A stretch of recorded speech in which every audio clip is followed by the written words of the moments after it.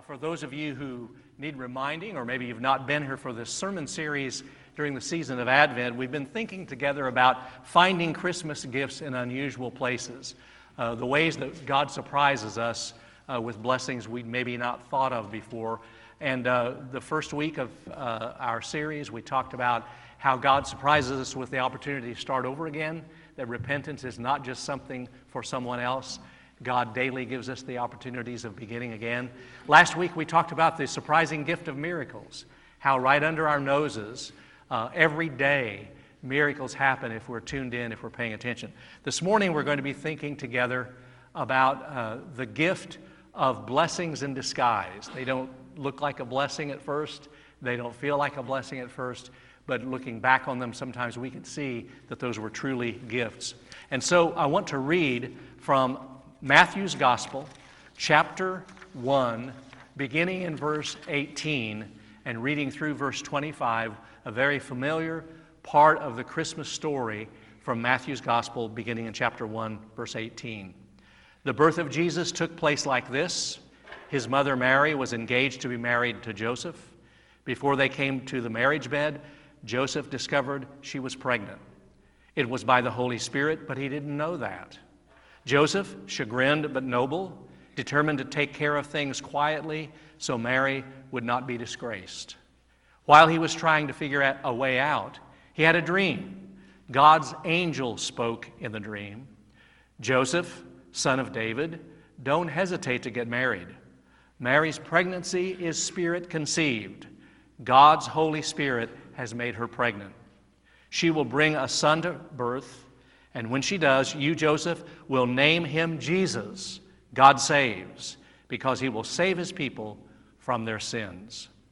This would bring the prophet's embryonic sermon to full term. Watch for this. A virgin will get pregnant and bear a son. They will name him Emmanuel, Hebrew, for God is with us. Then Joseph woke up. He did exactly what God's angel commanded in the dream. He married Mary. But he did not consummate the marriage until she had the baby. He named the baby Jesus. The Word of God for the people of God. Thanks be to God. In 1945, just when the Allied forces were sort of consolidating their victory in Europe over Hitler's war machine, right when they were getting ready to see the end of that theater of the war, at least, when everything was looking so positive, the Prime Minister of Great Britain, Winston Churchill, was humiliated internationally and embarrassed because he lost his election. He lost the post of Prime Minister and was called home right in the middle of all of that. His wife was trying very hard to put a good face on it, and Lady Churchill said, "It may well be a blessing in disguise," to which Churchill replied, "At the moment it seems quite effectively disguised. I can't see it anywhere." Have you had disguised blessings like that? Where people who mean well, a good friend, a loved one says, "Well, you know, it's probably a blessing in disguise," and you want to call time out and say, "Well, let's dig into this a little bit because the disguise is really, really good, and I'm not seeing it at all." Joseph, Mary's betrothed husband, was going through that in that moment because he found out that his fiancée was pregnant. Now, we have so often told the Christmas story that we have smoothed this over and we've lost the shock of it. But Joseph lived in a Palestinian culture, first century culture, that was very much based on shame and honor. And shame and honor were very real dynamics in every family and in every village. And here Joseph was facing in the embarrassment, the loss of face, the loss of reputation. In that culture, he was facing the loss of social standing. And he was very, very confused. And I think sometimes we read this passage and we think because it doesn't take Matthew very many words to summarize the dilemma, we think it was a simple situation. But underneath those few simple words where Matthew summarizes the dilemma that Joseph faced, there were probably hours of agony. There were there were questions like, what if, and why me, and this is really confusing, and I'm really embarrassed, and what do I do? And only in retrospect do we get the victory. You know, we have the advantage of many centuries later looking back on this and saying, wow, a blessing in disguise. God knew what God was doing. Everything's okay. But they didn't have that perspective. Joseph didn't have that perspective. He was living in real time, and he was experiencing these events in real time where he had to make some decisions about trusting God or not. Well, the good news is that God came to him in a dream. An angel spoke to Joseph in a dream, and out of that, Joseph gained more calm. He gained more a sense of perspective, and it was a helpful moment for him. And he was able to begin to trust, but it was tough. In times of confusion for us, in times of doubt for us, sometimes the blessing of the situation slips in the back door, and it's almost unnoticed. And it's only later that we look back and say, oh, there was a blessing in that. I just couldn't see it at the time. And here's the other part of that. We don't like to admit it, but if we're honest, we grow more in times of struggle than we grow when things are going well. Isn't that true? When things are going well, when every prayer is answered, when there's plenty of money in the bank, and when relationships are steady and even and fulfilling and rich, we don't grow as much in those times as when we're being challenged, when there's heartache, when there's pain. A little boy was sitting at the dinner table one night, and he just grew disgusted. And he said, Mom, why did God put all the vitamins in spinach instead of in ice cream the way it's supposed to be? That's a good question. Life isn't fair, right? And we all have those spinach situations. It doesn't taste as good as ice cream, but the vitamins are in the spinach and the tough times that come. And the question is, will we trust God's goodness? Will we depend upon God, that God knows what He's doing? And will we be able to wait and really see that through? I love the analogy that Barbara Brown Taylor makes in one of her books.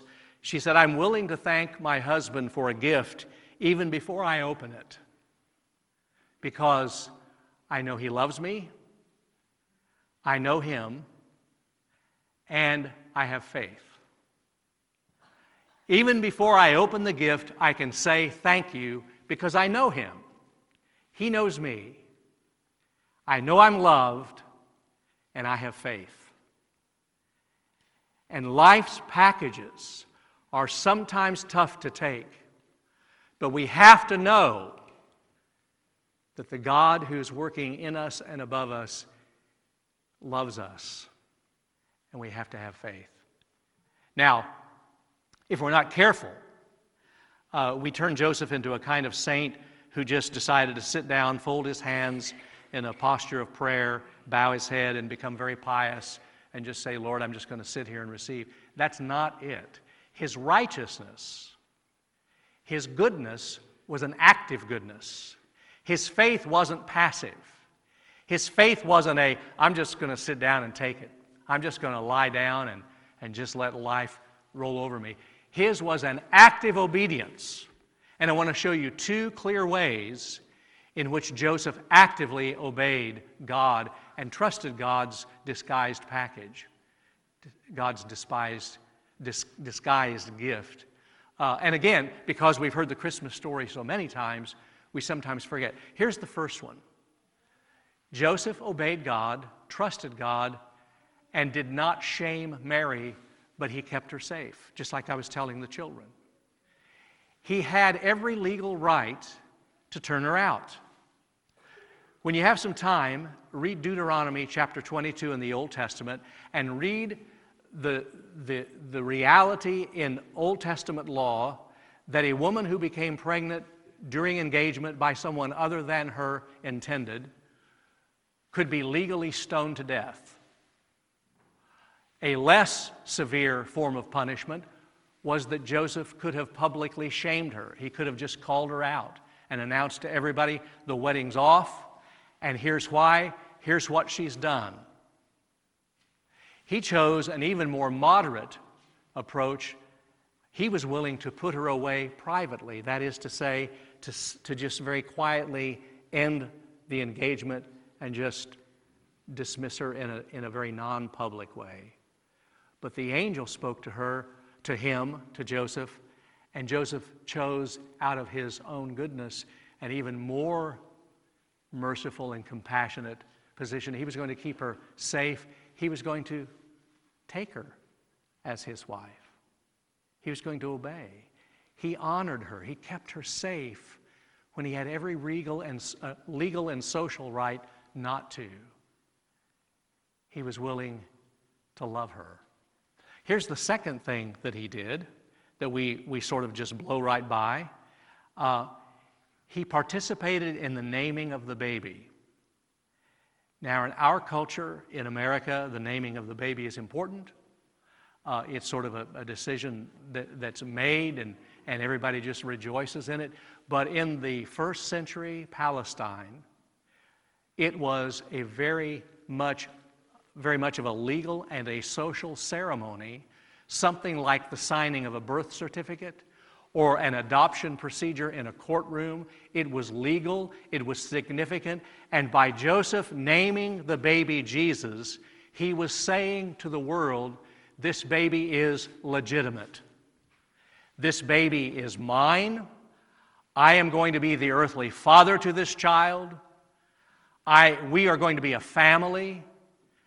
I don't understand God's plan, but I trust God's plan. I'm naming the baby, and we're going ahead with the relationship. Very, very significant. Now, what do we do with all this? These disguised blessings that we can't see when we're in the middle of. What do we do with them? For one thing, we could say a prayer that would go something like this: God, help me to be like Joseph, trusting you even when I can't see clearly what you're doing. God, help me to be like Joseph, trusting you even when I can't see clearly, and especially when I can't see clearly what you're doing. To be able to have that faith and that obedience that says, can't see it all, but I trust you. Remember the name that they gave the baby, Jesus, and translated it means God delivers, God rescues, God saves. Remember that the Christmas message is not that we've been running after God and we finally catch God. The Christmas message is that God has been in eternal pursuit of us. God's love for you is infinite. God's love for us is unending, it's passionate, and God continually pursues, and in the Christmas story, He's bringing to earth and He's bringing to completion His plan to pursue us into a love relationship. Now, with a God of the cosmos like that, would it be possible for some of our panic and anxiety to melt away? Would it be possible that we could trust this kind of God who loves us that passionately so that we could relax, so that the panic and the anxiety could dissipate and we could begin to live? Some of you enjoy flying in airplanes and some of you don't. When you're flying in an airplane, you eventually turn some things over to a pilot. If you're flying in a small craft at night, you can't see the landmarks, and so you're trusting the pilot. The pilot knows where he's going. If you fly commercially, you're 30,000 feet in the air. You can't see day or night. You're trusting the pilot, that the pilot knows where he or she would be going. Now, when you're on an airplane, 30,000 feet, and you can't see where you're going, I don't think any of you have ever called the airline attendant over to you at your seat and said, I don't want to do this. I can't see where I'm going. I want my money back. I want off this flight. Nobody's ever done that? I'm pretty sure nobody here has ever in midair said, I can't see where I'm going. I don't trust the pilot. And then you jump out. Anybody here ever done that? I want to talk to you if you have. Somehow, you can't see, but you trust the pilot. There are things in life we cannot see, and maybe we can't even see the disguised blessing. But sooner or later, we have to trust the pilot.